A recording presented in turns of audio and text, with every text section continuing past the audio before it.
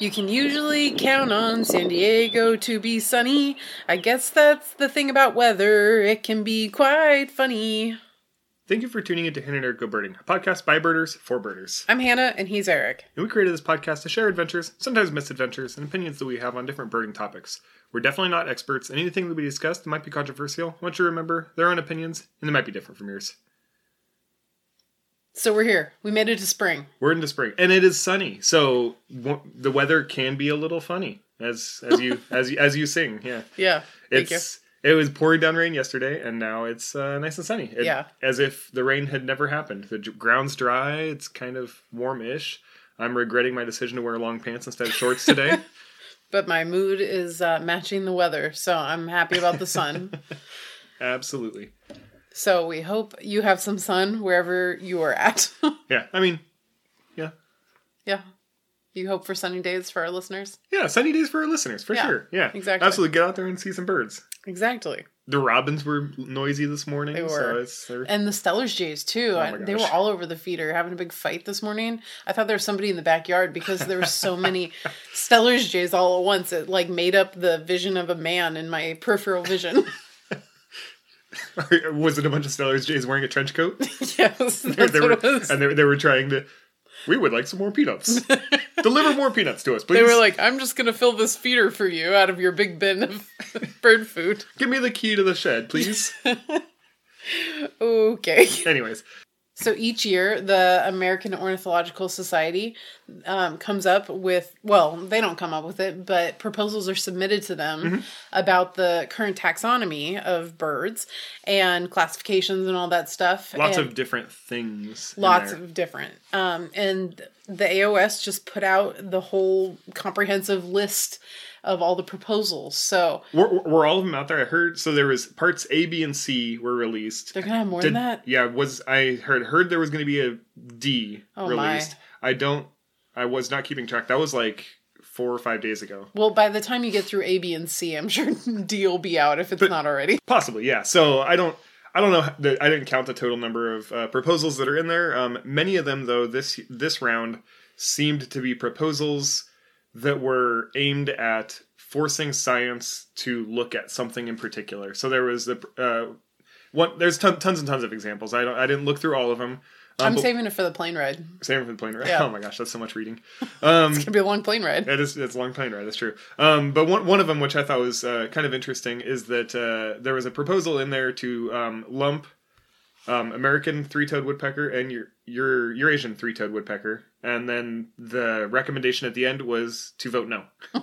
So it was basically like, we're afraid somebody's going to try to lump these, so we're going to propose that you lump them and say not to lump them because we don't have enough science. Interesting tactic. So there was a handful of those in there from my understanding. I did not read through 99% of what I had seen. I just I read some of the commentary on obviously what had come out. Obviously, you read the woodpecker one. I read the woodpecker one a little bit, yeah. I thought that was interesting. I was like, really? But I really wanted to read the Inca Jay one and the split from the Inca Jay and Green Jay, but I didn't get a chance. So anyways, there's a lot of great information in there. So, we'll post the links to all of that so you can take a deep dive in there. I know that we'll be doing that as soon as the rain kicks up again. As soon as we can't go outside again. Yeah. So the National Audubon Society, in the last, I think it was last week, right? I think so. They decided to not change their name. There was a proposal to change the name away from National Audubon Society to something else. Something that would be more inclusive for everyone, and the board of directors decided to vote no on that. And for their rationale, that's the direction that they have decided that they want to take the organization. And I really think that it's a missed opportunity for something that can create a more equitable organization and also bring it more in line with the world game. The National Audubon Society is a partner with BirdLife International, and the rest of the world recognizes BirdLife International. This could have been an opportunity to more closely align with that organization. And I understand they're completely different organizations, slightly different models and everything, but it was pretty disappointing. So yeah, saw a lot of backlash about that Yes. on social media. Social media has been a Twitter, and Twitter has been a Twitter. about it. As always. Twitter's always a Twitter. So, Hannah, you've got something you kind of want to announce. Yeah. This is a whole different bit of news that's almost in line with Women Birders Happy Hour, but this is... Yeah, so I put out to y'all a couple months ago, like, hey, if you have any ideas of how we can, filter books and reading into our podcasting or, in whatever kind of brand or reach that we have, I didn't hear any responses. You got a couple responses. So anyways, what I've decided to do was to create an additional podcast that I'm calling the Bird Nerd Book Club. Mm-hmm. And I'll be introducing that as soon as I can get through all of the rigmarole of working with Apple Podcasts and getting that activated. So I do a Women Birders Happy Hour every other episode. So Hannah and Eric Go Birding, and then Women Birders Happy Hour, Hannah and Eric Go Birding, Women Birders Happy Hour. I'll be replacing... Released Thursdays. Yeah. I'll be replacing one of the Women Birders Happy Hours with this new podcast, the Bird Nerd Book Club. Mm-hmm. So still, I'm going to reach out and find amazing women around the world that are birders and advocates and all this stuff. But I also, wanted to give an opportunity to talk about books and, because reading is so important. I have really found that out in this last year. I've always been a reader, but slacked off, when life got busy, but mm-hmm. I've made more of a point in the last year in 2022. You might remember it was my New Year's goal to read 12 books, which I'm going to pat myself on the back. I actually did that. So, better than me. Well, that's, the first time I've ever hit a New Year's goal. So yeah, not to give myself cred, but I'm just saying that I'm glad that I could be accountable to that. Anyways, so, I thought about the power of reading and that there's so many cool bird books out there that I want to be able to highlight too. So now it'll be Hannah and Eric Go Birding, Women Birders Happy Hour, Hannah and Eric Go Birding, Bird Nerd Book Club. And then that'll be your month of podcast. Yeah. Month of podcast out of us. Yeah. So I hope you tune in. And like I said, I still definitely want to highlight women birders as much as possible too. So I don't want to feel like I'm slacking off on that, because that is still one of the most important things in my life that I'm really invested in. But also, I feel that the books are really important as well. And that's my big news. Awesome. So cool. It's been stressful to get it going, but it's just because I haven't started a new podcast in like 2 years. That's true. So there's always a learning curve to starting that. Which boxes to check at Apple and which boxes to check at the Google box. Exactly. And making sure that you hit all those things and write a description and blah, blah, blah. Yeah. That's cool. It's exciting. You already interviewed the first person, right? I did, yeah. So, exciting. Well, I guess that rolls into my Women Birders Happy Hour. Oh, yeah. There we go. So, who'd you have on last week, Hannah? So, on last week, I had Jo, who is in the Santa Cruz area, and her bird was a California scrub jay. So, I hope you get a chance to check that out anywhere you listen to podcasts.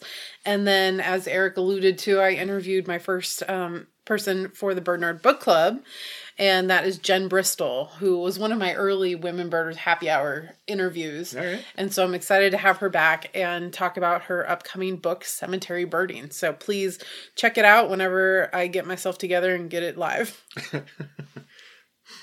Awesome. Speaking about getting ourselves together, when you're listening to this, we'll probably be in the air. But we are traveling to Champions of the Flyway. So we really need to get ourselves together and put our clothes in bags and put this recording equipment away and, clean the house. Clean and, put ourselves together. Kiss the cats. We'll snuggle them at least and give them some pats on the head and scritch to the chin. Anyway, so Champions of the Flyway, we are en route there now. Getting down to the wire on it. Yes. It is. Fundraising is still going on. Don't forget about that. That's super exciting. I think Hannah's team, as of recording, is only a couple $100 away from your goal. Yeah. I think you guys are pretty darn close to your goal. Yeah, and thank you to anyone who's donated to either of our teams or any of the Champions teams. You know, we feel that this is a really important... all the money goes to the same place. It's all going to red-breasted geese. Exactly. But you need to donate to my team.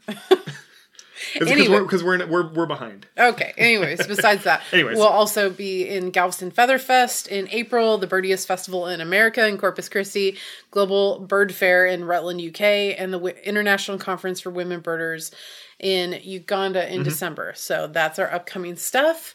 And sorry, I'm powering through news. I feel like we've dilly-dallied too much. We've dilly-dallied too much. Yes.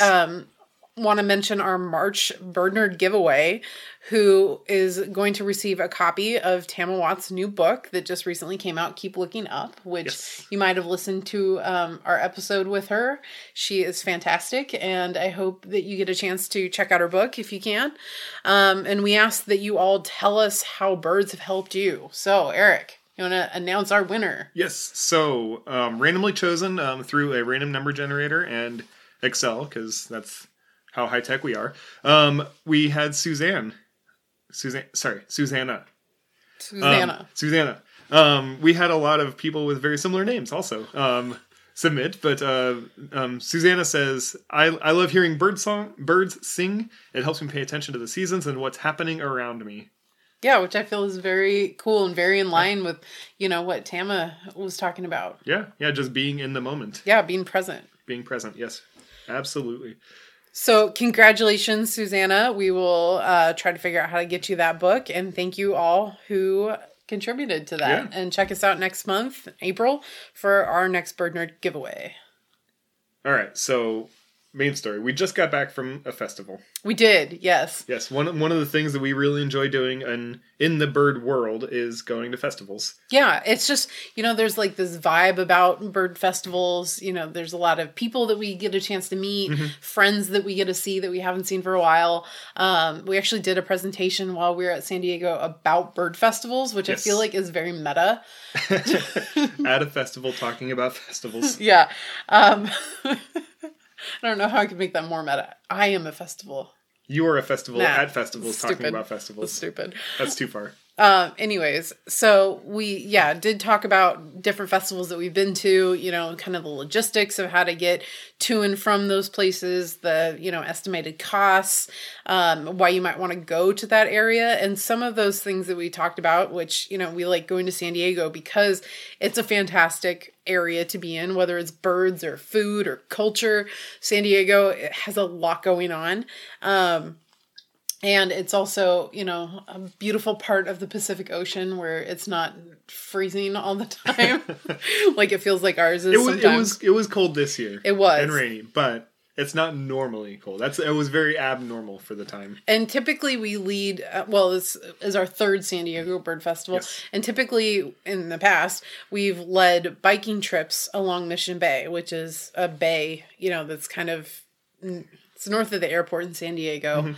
I don't know if it's centrally located, but... It's not super central in terms of San Diego as a whole. But, but it's relative. And I mean, it's not very far from I-5. It's like 2 miles away from I-5. But it's pretty darn close. It's a very busy location, especially the recreation routes. There's a lot of people riding their bikes, walking, have kids playing, dogs, so it's really fun for us, I think, to go and do this trip because it changes every year. Every bike trip is different. And, it's fun to see, like we talked about with Jason Hall, it's fun to see people out using these places. Oh, yeah. And so this year we were modifying what we were doing a little bit. Rather than doing a 10-mile bike ride around Mission Bay every single day, we talked about doing 2 of those big bike rides, doing a pelagic trip one day, and then doing 2 short bike rides just along the San Diego River to kind of split up, what was being offered. And so we were super psyched about this new schedule and about the pelagic trip. But then looking at the weather... weeks in advance, days in advance, hours. It started 10 days in advance. So the 10-day forecast came out, and I got calls from 3 people that were scheduled on the first day, and they were like, "Hey, have you seen the 10-day forecast? What's the alternative plan?" And I was like, "I don't know, because I'm not down there." Also, I was like, well, field trips are typically rain or shine. There is a contingency with bikes because you're pretty much abandoned out there and just out there. Yeah. There's no shelter, so you're really out into the elements. But I was like, oh, it's San Diego. It's not going to be bad. And as we got closer and closer, the rain kept looking worse and worse and worse. So there was a contingency built in, and the coordinator of the festival was able to requisition a van from Enterprise, and we used the van to supplement our inability to ride bikes, because it would get a little bit dangerous trying to get people riding bikes on the wet pavement while it's raining, and we could have ended up in a situation. So it was like, let's better safe than sorry. There's going to be more birds if we run away from the rain somewhere and find somewhere we can get away from the rain, as opposed to just toughing it out and going in the rain, which it was legitimately full on rain. So it was Oregon rain in San Diego. And that's something that we're familiar with. I don't necessarily like, and I definitely didn't want to put anybody through on a bike. And fortunately, Jen felt the same way. And so she, like Eric said, she got a van and gave us the keys of the van and said, go have a good time, which was a fun challenge for us, I thought, because, we've been down to San Diego a number of times, but we kind of, usually bird the same places because we like those places, or we go kind of far out, like the Salton Sea, and go explore that. But we haven't really done so much in not San Diego city limits necessarily, but like closer towards the coast in that county. Yeah. So this was an opportunity for us to get to see more of it and share that and try to use our wits to figure out some good places. Yeah, teach some people how to use a little bit of eBird. Teach them how to use eBird to find things that they want to find, and then go out and find the things that they wanted to find based on what the information eBird was given us as an output. So that was an interesting challenge, and I thought we were up to it. I think it ended up working out all right. So we got to the festival on Tuesday at midnight, and Wednesday was sort of already planned with festival related stuff, like, arranging the bikes. And we had a booth this year, so we had to put together our booth and all that. But we also padded in a little time to do some last minute scouting of places that we wanted to go. So like we mentioned, we looked at eBird maps and tried to figure out some of the best hot spots that would have interesting birds and guidable areas. And so we were looking, in terms of guidable for things like access. Is it easy? Are we going to be able to park the van easily? Are we going to be able to get people relatively quickly into habitat where there's birds? And then is it going to be walkable? Is this going to be climbing up and over things, or is this going to be a paved trail? What sort of physical abilities are people going to need so that we can know when people load up onto the van, is this a viable location? Well, and also, important is bathrooms, and is this like a unique habitat that we're looking at that's important, interesting to go to? Yeah. So that led us on our start with Rohr Park, which is in Bonita, California, just kind of south and east of San Diego. Mission Bay. And Eric picked out that spot because of that Lawrence's goldfinches had been reported there. And it's a green space. It's along a golf course. We didn't end up spending too much time there because we didn't have a whole lot of time to just, kind of wander around and look at things. But there were things like black phoebe and house finches on the entrance road, yellow rumps, western bluebirds, and lesser goldfinch. So there were some cool birds, but not necessarily our target that we saw. Yeah, not really the target that we saw. The park seemed like it's probably a pretty good location if you don't have to drive, but the drive time to get there for us was a little bit longer than I thought was going to pan out. So I kind of crossed that off the list crossed it off the top of the list of locations. Even though Lawrence's goldfinches had been reported, we didn't find any while we were there. So it was like, well, let's go see if we can find another unique species somewhere else that we can draw people over to. So we headed up north, and we went up into up just south of Escondido. To a park it's a really cool nature site, the San Elijo Lagoon, that has a nature center. It's got 900 acres of wetland, salt marsh, habitat, just tidally influenced mouth of two rivers coming together. So it's a really awesome location that's habitat-wise really cool. And then bird-wise was rather interesting. I mean, what we got rained out heavily really quickly. But we were there just for a few minutes, basically, and we were almost 20 species in just a few minutes. Yeah. And Allen's hummingbirds were there, right, near us. Hannah's had to duck, from them. We were there looking for gnatcatchers, though. So there had been California gnatcatchers. I think they were reported there. Yes. And so we were... Same day that we were there, they'd been reported in the morning. Yeah, so we wanted to make sure we could catch those if we were able to see them, but ended up dipping on those. But did get blue-gray gnatcatchers. Yeah, there was a big group of gnatcatchers. So I think if we wouldn't have gotten rained down, and if we would have had some more time to spend in that area, we may have found some Californias in there. Yeah, and that nature center is really neat, and it's a beautiful area. It's kind of sandwiched in between two highways, but like Eric said, it has those rivers that run through to make that lagoon. So it's interesting how you're in such a like suburban-ish area, like there's housing developments near you, but it's this huge natural area in the middle of it. So much of San Diego County is like that, and that's kind of the beauty of the festival in general, and then just going down to the county in general too, is just that you can find these really good little pockets of habitat that are literally in the middle of the city. You stop by a taco shop and then walk around the corner and you're in nature, and you see really cool birds because of the habitat's really good. Even though it's a little tiny pocket of good habitat, it's still a little good little nugget inside there. Yeah, and this is a 900 acres of a little nugget, but it's still a little nugget of nature mixed in between this. So you're still in San Diego County. It's the north end of San Diego County, but you're still in the county. Yeah, and we only did the inner loop and the outer loop that were right out of the nature center, but there's a ton of different access points that are like on the south side of the lagoon. Oh yeah, that sound like they can be really incredible birding spots. And there's a whole canyon. There's I think it was Molly's Canyon. Yeah, something like that. Oh, man, it was a person's name canyon, and I saw pictures of it. And we were trying to get to it, but we ended up taking the wrong exit on the highway and going somewhere else. But it looked really cool, and the whole there was a lot more to explore than what we explored. We basically explored around the nature center and then the loops that are right there. And it was raining so hard, so yeah. I would have been concerned about hiking those places because what I had read was it was kind of like steep getting in. The pictures make it look steep, so yeah. So it could have been a little hair raising to get in there when it's wet. And you know me, I'm not the best, most sure-footed hiker. You're not a mountain goat. I didn't want to like slide down into the lagoon. So yeah, I think at a different time when it's nicer weather, when it's regular San Diego weather, yeah, that we'll definitely have to check that out a little bit more and spend more time there. But yeah, I appreciated that, nature center, bathrooms, all that kind of Maslow's hierarchy of needs sort of stuff, water fountain, and cover from the rain. And cover from the rain. Definitely a place worth spending a little bit more time. Oh, yeah. So from there, we had one more spot that we wanted to check out before the festival got started, and it is the La Jolla Sea Watch.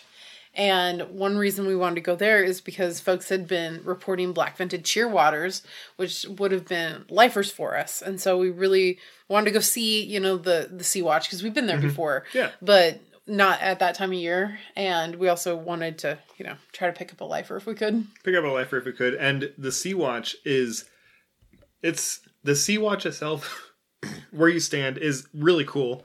But the walk down the hill, when you're coming down the hill, is where it's at in terms of like local birds.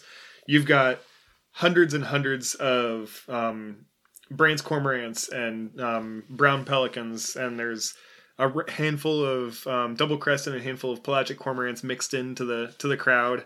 There's multiple species of gulls. You have lots of herring gulls. There's the day that we were there, the day before or after, I can't remember which.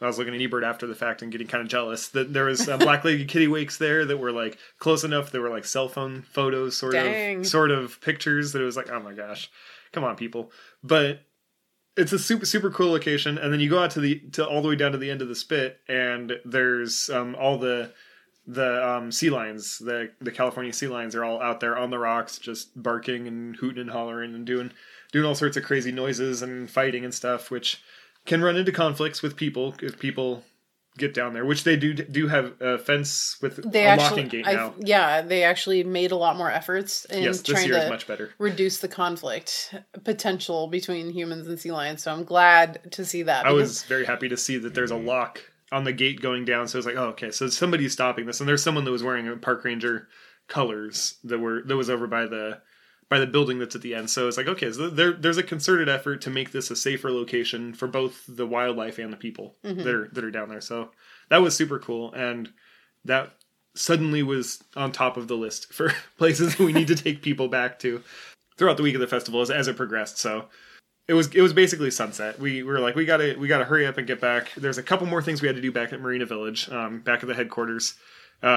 Check in with Jen, make sure everything's all squared away for the next morning. Grab a beer. Get a beer. All the things that you do when you're the day before the festival starts. So we headed back to that, and so we did do an estuary walk also. So don't forget about that. I did. I pretty much did. She just came over and she was like, "Are you guys free? Can you go do it?" And I was like, "Yeah, let's do it. Yeah, and let's go show some people some birds." I love estuary walks because everybody wants to go on them, and they're like, "Where's the estuary? Where's the estuary?" It's like, just walk south. It's right there. It's like 200 feet. But let's go. It's like such a good spot because there's so many birds. I mean, we were there half an hour and ended up with 28 species, and that's us talking consistently the whole time. And I probably missed a lot of species on the checklist. That's what I was thinking. Yeah, but it's a really cool spot. And so we finished up up our activities for the day, and hit a spot for dinner that we went last year. Yes, that we really liked. That's called Lucha Libre Taco Shop. Yeah, it's like a 5-minute drive, maybe 10 minutes if you take the wrong exit. But about 5-10 minutes away from Mission Bay, Lucha Libre Taco Shop. It's right next to the airport, basically. Yeah. Really, really good burritos, dude. Good tacos. I got a nacho this time. Way too much food. I got way too much food. That was stupid. I was feeling very uncomfortable for the rest of the night, just like I can't move. But super good. They have they're California style burritos. So they've got like French fries in them and stuff. But it's interesting. Don't knock until you've tried it. They're really good. Oh yeah, totally. But yeah. So that was dinner, and it was very filling and uncomfortably filling. Mistake. It wasn't a mistake. And it was just like a mistake. And then we woke up the next morning, and shockingly, we were actually hungry. And our trip didn't start till 9, so we wanted to make sure to go find some breakfast because fuel up. Well, we were booked up for the rest of the day, so I thought like we're not going to get lunch. That's true. We didn't have time for lunch in the schedule at least. So we ended up, sorry to make this a food episode, but we ended up going to this really cool Hawaiian restaurant for breakfast that, oh my gosh, I have to make this at home. It is banana bread French toast is what I got both times we went because it's so darn good. Yeah. So yeah, I definitely recommend checking out the OB Cafe. I mean, really good food. Yeah, it was like Hawaiian style, like island style breakfast. I think they had lunch too. I think it's breakfast and lunch. Probably. Yeah. And it was really good. I got a bowl. It was like their Hawaiian bowl. It was like rice. It was huge. Oh, it was so much food. It was sausage, or was it ground beef? So they have one the sausage and one's ground beef. Oh, so gotcha. We went there twice, and one time I got sausage, one time I got ground beef. So. I mean, you find a good spot, you kind of want to go back. Yeah, well, I know it was really good, and we talked to the people that were working there quite a bit about the festival and all that. So yeah, so that was, I guess we did our outreach for the event. But so for the trip for that day, we ate our breakfast, had a good breakfast, and we found out we were rained out. It was so nice. The weather was so nice at 8:00 in the morning. And then 8:30, it's like, there's something on the horizon. 8:45, it's starting to drizzle. And by 9, it was dumping. It was just like, this is full. And then it looked like it was going to be raining like that for, like, the radar was showing like 3 hours.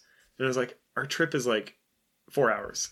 So we're going to get 1 hour at the end where we're not in rain. Yeah. So we were like, you know what? Let's just take we'll take the van. Yeah. We'll take the van. We'll go some cool places. And we ended up having a few extra folks on our trip who were supposed to go on the kayaking trip, but that was canceled, obviously. Same situation.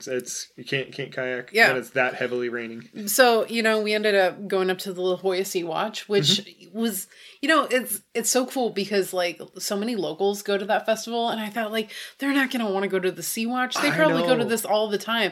But, we do the same thing. Like, we live in a town, and we don't see all of the cool things that are in the town. Yeah. And there's things around the county that we never go and do. You just overlook it because you live there. So we ended up taking everyone out to the La Jolla Sea Watch, and everybody was very excited about seeing like the cormorants like right next to you.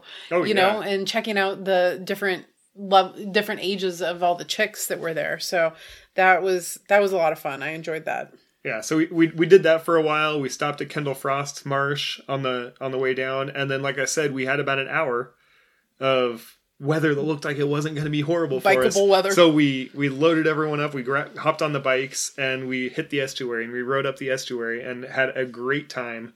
It was 39 species of birds in less than an hour of riding our bikes, and just headed up the estuary and came back down and basically saw everyone's targets. There was people that wanted to see reddish egret. We got reddish egret. There was people that wanted to see all 3 species of teals. We saw all 3 species of teals. Like these are super cool birds that you're literally in the middle of the city. Like, I mean, I feel like we've talked about the bike ride around Mission Bay every single time. Sure. I mean, we literally do talk about it every time we go to the festival, but like you're in the middle of the city. You're not way out in nature, and you can get a ton of species. Like I said, we had 39 species, which that's an hour worth of riding.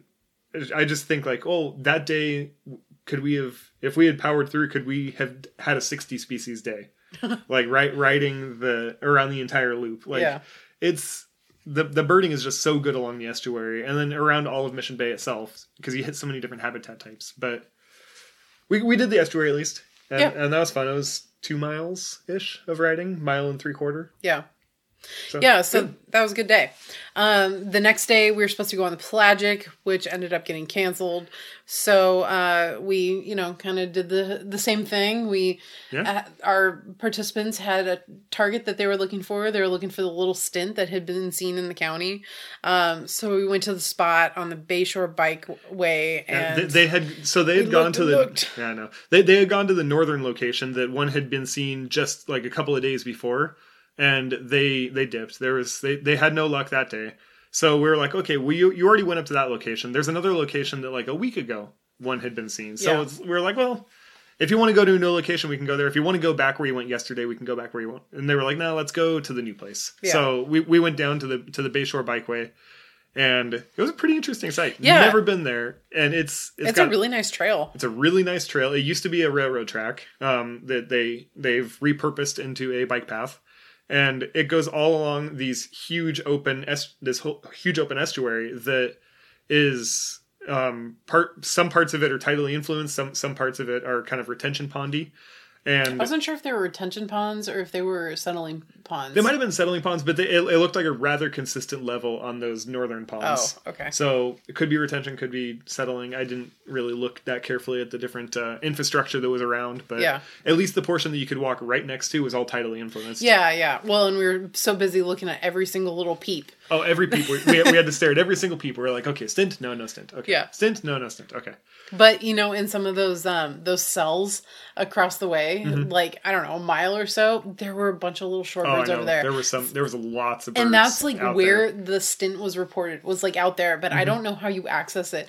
And like, I got a pretty good scope, and I was not able to get, enough on those birds. My understanding of that particular location. So you've got those faraway ponds that were super far out there. Yeah. About halfway out, there was like a little island that was there. And I think the people would see it in the canal that was super close to you, and then it would fly to that island, and they'd be like, oh, it's on that island. Oh. And so they had tracked it to that island each time. I think that's what was going on. Because that's like where the hotspot was located. It was out there. So I think that's what was going on, because there was no way to walk there, because there was all the signs protecting habitat and all that stuff. So you don't want to... Last thing you want to do is break rules going where you shouldn't be going and destroy access for everyone else, especially, or disturb the birds, and like all of those things. Not good. Especially when you're guiding, like you don't want to be a bad steward for the area. Well, a bad birder, as an example, for the folks on your trip. Well, there's that too. I was just talking personally as someone just going birding. But, as a guide, absolutely don't take people out where you're not supposed to go. That's a fireable offense. Yeah, exactly. But as just a general birder out there, like the sign says, don't go back here for habitat. Don't go back there. Of course, that's fine. Use your scope, or just miss the bird. Go somewhere else. Unfortunately, you don't get everything every time. So, anyways, it was a really cool site. I would love to spend more time out there too, especially as the water comes in and the shorebirds move closer to you. I would love to see. If that stint was in that group. Yeah, that would have been cool to be able to spend all day there. But, But we don't get all day everywhere. So we decided to cut our losses, and we headed over to Tecolote Canyon, which really isn't far from the Mission Bay and the conference center at all. It's just such a neat spot too, that has that big Catholic, I think it's Catholic college on the south side of the canyon. And then it has, housing development. And so you're kind of in between all this stuff, but it's so natural, and you get to see a lot of cool birds. A lot of red tails were soaring overhead. And wren tits calling like crazy, which if you're from the San Diego area, that is a really common call that you hear, especially in the winter and spring, of just that ball bouncing down the stairs, that of the wren tits, and it's just like ubiquitous, just on and on and on, especially in canyons, and it's super cool. I really enjoy it. We hear them up here in Oregon. We're at the absolute northernmost point of their range, and we hear them. But it's super cool when you're down there and you hear so many of them, because we'll hear like one or two at any given time. But you go down there and you hear like 10 of them all around you. Yeah. It's awesome. Yeah, and we got a great look at a California thrasher, and like I said, the hawks were starting to soar. So it ended up being, a really good spot. It always is a good spot. Yeah. And you can hike, back in there and get some other cool things too. But we folks had to get back in time to do stuff, so we didn't get the chance to really go all the way back into it. But, acorn and nettle woodpecker. So that's a good day when you see both of those. So, I had to get back to the festival, kind of did our thing there for the rest of the afternoon. And then had the most expensive, fancy dinner that I think I've had in San Diego. And it was good. It's probably ever. Probably ever, yeah. It was at a place called El Agave. Which didn't look like much from the outside. No, not from the outside. No, it was kind of surprising. And then you get in there, and it is like a high class. It was fancy restaurant. About every tequila that's probably ever been made is all the walls. You're completely surrounded by tequila. Yeah, it's something to maybe just go in for drinks if it's outside of the price range. But it was really interesting seeing that much tequila. I had like a chili relleno that had like prime rib in it, but it also had like a prime rib chili relleno. I think it was prime rib, but it also had like pumpkin seeds and like a bunch of like vegetables and zucchini and stuff stuffed inside this chili relleno, which is just super interesting. I mean, it was really good. Yeah. I think I got the 3 mole thing. You did. I know I got mole. I just couldn't remember if I decided on the 3 mole one or because it was. You couldn't choose a mole. Sample. That's true. I couldn't choose a mole. But I felt so bad going in there. Everybody's having like their 50th wedding anniversary and everything, and we're a bunch of birders that are covered in mud. Yeah. In our field clothes and everything. I was like, well, this is awkward. But I didn't realize it was going to be that fancy. I had no idea. I would have changed. Yeah, me too. But yeah, just spectacular food. Yes, very good. Definitely a place to go for your 50th wedding anniversary. Yeah. Or just any wedding anniversary. It doesn't matter. Or birthday or something. Yeah. I feel like it's not like you don't go there on like a Wednesday afternoon or Wednesday evening for just like a dinner. No. Like you go there when it's special. It seems like it definitely like this is a special kind of place. So the next day was kind of the same, going to some of these different spots. Mm-hmm. We ended up having someone that wanted to look for mountain bluebird. So we hit a spot for that. Headed out east a little bit to Lake Jennings, a little bit higher elevation, a little bit further out of town to see if we could get out there to where the mountain bluebirds are at. And we had western bluebirds. Yeah. We had lots of western bluebirds. And that place was so cool, that Lake Jennings. Oh, yeah. Because there's like it's County Park? I think so, but there was a reservoir. Yeah. It's like, on top of like a ridge line that overlooks a reservoir. So you get like cormorants and things like that on the reservoir. But lots of red-shouldered hawks that were looking miserable in the rain. Just like, ugh. It was just like, we drove half an hour out to San Diego, and I feel like we were like kind of high desert-y area. Yeah. There were California quail calling. We hid underneath the eave of a bathroom because it is a park that folks can camp at, and there was a fish cleaning station on the side of the bathroom that we were all like leaned up against, trying to stay dry. But yeah, so many bluebirds were there and robins and no mountain bluebirds that day. But lots of western bluebirds and lots of the house finches and so many yellow rumps, like every possible Oh, age and geez. variety of yellow rumps that you could picture in San Diego. Yeah. So definitely worth a stop. From there, we headed off to Santee Lakes, which is for a rare bird. Which is another interesting spot because it's kind of like this huge developed lake system and kind of in the middle of the neighborhoods. Like it was a chain of lakes. And that has a really nice flat path that goes all the way around it. So we knew we were going to be able, if we dipped on the rare bird we were headed for, we could at least walk on this flat path that wouldn't be muddy because it's gravelly and paved in some portions.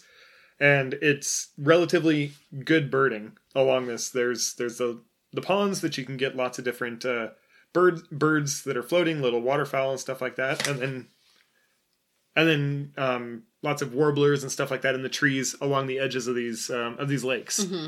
But our target was there, and it was an exciting target. It was exciting for me. It's been a really long time since I've seen a Lewis's woodpecker, and I was really hoping because I like I said, it's been a really long time. I kind of told everyone, I was like, so we're kind of hoping for Lewis's woodpecker here. Everyone had been seeing it every single day, the whole festival, and for like 2 weeks. You didn't want to get their hopes up. I didn't want to get their hopes up. I didn't want to get my hopes up. But I was like, we're going to try. We'll try. You're going to be the one to dip on it. I know.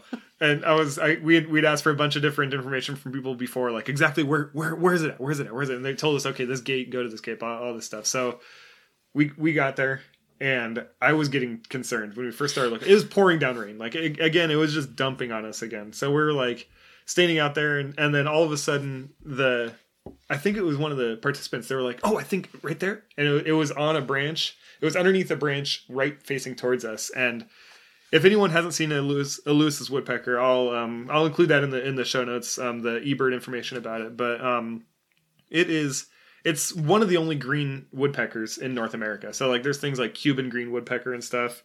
But in the rest of North America, there really isn't any green woodpeckers. I really tried to look around. I was like, there's got to be something in Central America, or I was like, even going down into South America, there's a couple that are kind of like brownish green, but this is like green, and they're amazing. They're super fun social woodpeckers that go after insects in flight. They'll eat acorns, just like acorn woodpeckers. So a lot of times they'll associate with acorn woodpeckers when they're within the same range.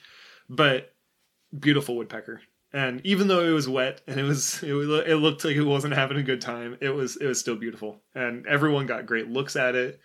And it didn't go anywhere. It just kind of looked around, back and forth, and there were some acorn woodpeckers that were in the tree next to That's it, true. too. So. Apparently the acorn woodpeckers haven't been very happy with its presence and have just kind of chased it around a little bit. But that was super cool. So the target species, finally, we had 3 days of looking for target species, and we finally got a success on a target. And we got everyone on the group on it. So that was great. Yeah. So stop by La Jolla once again. Of course. You know? Everyone wanted to see those cormorants. I know. I feel like we found the magic thing. Very cool. And I think La Jolla is such an interesting spot too, because there's so many people that are just there because shops and restaurants and blah, blah, blah. Mm-hmm. It's such a touristy area, but then, they're out looking at the birds too. Yeah. So that's super cool. Oh, definitely. I mean, you have all those people that are like really enjoying it. And the smell is kind of overpowering. It is. It's a little overpowering if the wind's blowing the wrong direction, but it's still good. Like, not the smell, the birds. the birds are still good. Yeah. So that evening we had a social that we had planned, Celebrate Birds social at Birds. Modern Times Brewery that wasn't too far away from the conference center. And, we worked with Zeiss and the Valley Nature Center, so I have to give them props for getting everybody drinks. Yes. So thank you so much, Zeiss and Valley Nature Center, /Spring Chirp. We talked about them last year when we went to that festival. So thank you so much for contributing. It was a ton of fun. A lot of people turned out. We did trivia, thanks to Zavargo, who is a educational organization down in the San Diego area. So, and thanks to everybody who came. I had such a good time. Yeah, it was well over 80 people there attending the event, and the brewery Modern Times was packed. It was full from one end to the other. People were having a good time. People were drinking. People were enjoying the trivia. It was a lot of fun. It's funny how much some of the folks got into trivia. I didn't anticipate. Oh my gosh, that they would be like jumping up with their answers. They're holding up those whiteboards and just screaming out, man! Like it was very exciting. Yeah, and this event has been a lot of stress on me, like leading up to the event, because I pitched it and Jen was like, "Sure, run with it," and I wasn't sure how it was going to turn out, but I think it was a lot of fun. Yeah, I had a good time. Yeah, me too. Even though you had to DD for me. Even though I had to DD. That's all good. So the last day of the festival, we actually got to do our bike ride. I know. So exciting. So the weather, it actually was basically San Diego. Regular, all of a sudden, it was as if the last 3 days had not happened. It was regular San Diego weather. We woke up in the morning and there was some puddles. A couple puddles. Could have been irrigation. I don't know. But there was a couple puddles on the ground and the sky was clear. There wasn't a cloud to be seen. And it was like, oh, this is the day. We get to go. We get to do what we came down here to do. So that was so exciting. And we had it was basically a full trip. Everyone loaded up on bikes. We headed out and we did the thing. We went out, we saw birds, we rode the entire loop. It's about 10 miles. I can't remember how many species we saw for the full day. It was, I was just so excited to actually get out there on the bikes. And I was like, I'm submitting lists left and right. Yeah. Submitting lists. I think we're around 50-ish, between 50 and 55 species. And it was great. We saw all the things we normally see. We saw a couple extra things that we don't always see, like we had a peregrine circling overhead at one point. So there were some things that were kind of like new and exciting, but it was definitely great to get out there and do the bike ride that we look forward to so much every year. Yeah. And so to celebrate the bike ride, we closed up the festival and decided that we wanted to go, have a date night and go to one of the local breweries. Yes. I found a brewery that's called Mujeres Brewery. Oh man, that was so cool. I wanted to go so bad. It's like the first Latina owned brewery in San Diego. I was so excited. We pulled up. No parking anywhere. Quote unquote pulled up. Like it was obvious this place was hopping like a mile away. It was just packed with people, which is incredible. It was so exciting to see like the scene, of so many people there, not a parking spot to be found.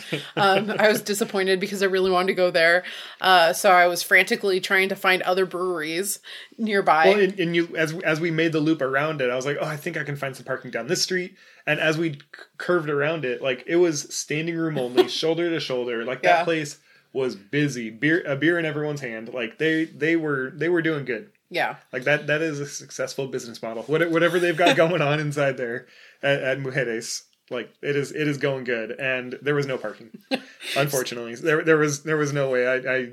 It was like a mile circle. I made like 3 laps around all these blocks trying to find any parking I could, and there was nothing. So moving on, unfortunately. So I found another brewery that was called Border X Brewery that, we drove past it. It looked like, I don't know, it kind of looked like a dark building, and I was a little like, I don't know, it doesn't look super busy or anything, but we pulled around the corner, parked, went inside. Surprisingly busy for the way it looked outside, on the outside. And they had a food truck in the back that was like built into the brewery essentially, but it's like 2 separate businesses.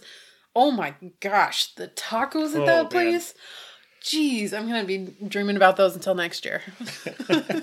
Do you know what the place, the name of the restaurant that had food at was? No, I don't. Okay, because I wasn't clear about what the name of the restaurant was. Border X was the name of the brewery, and the restaurant's like not, it's a different business, but it's attached. And those tacos were good. I bet you could look at your credit card receipt. It might have it on my credit card. You're true. You're correct.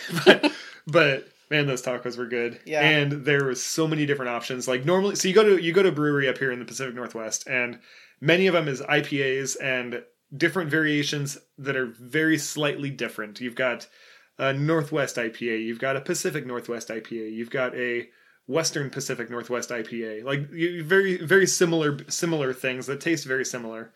And there are subtle differences, and I get that. And I like those subtle differences. I like exploring that. But at Border X, there were some huge variations. There was some IPAs with grapefruit. There was a stout. They really spanned all across the spectrum. Well, and some lagers and some just everything. So their tagline is community culture Mexican craft beer.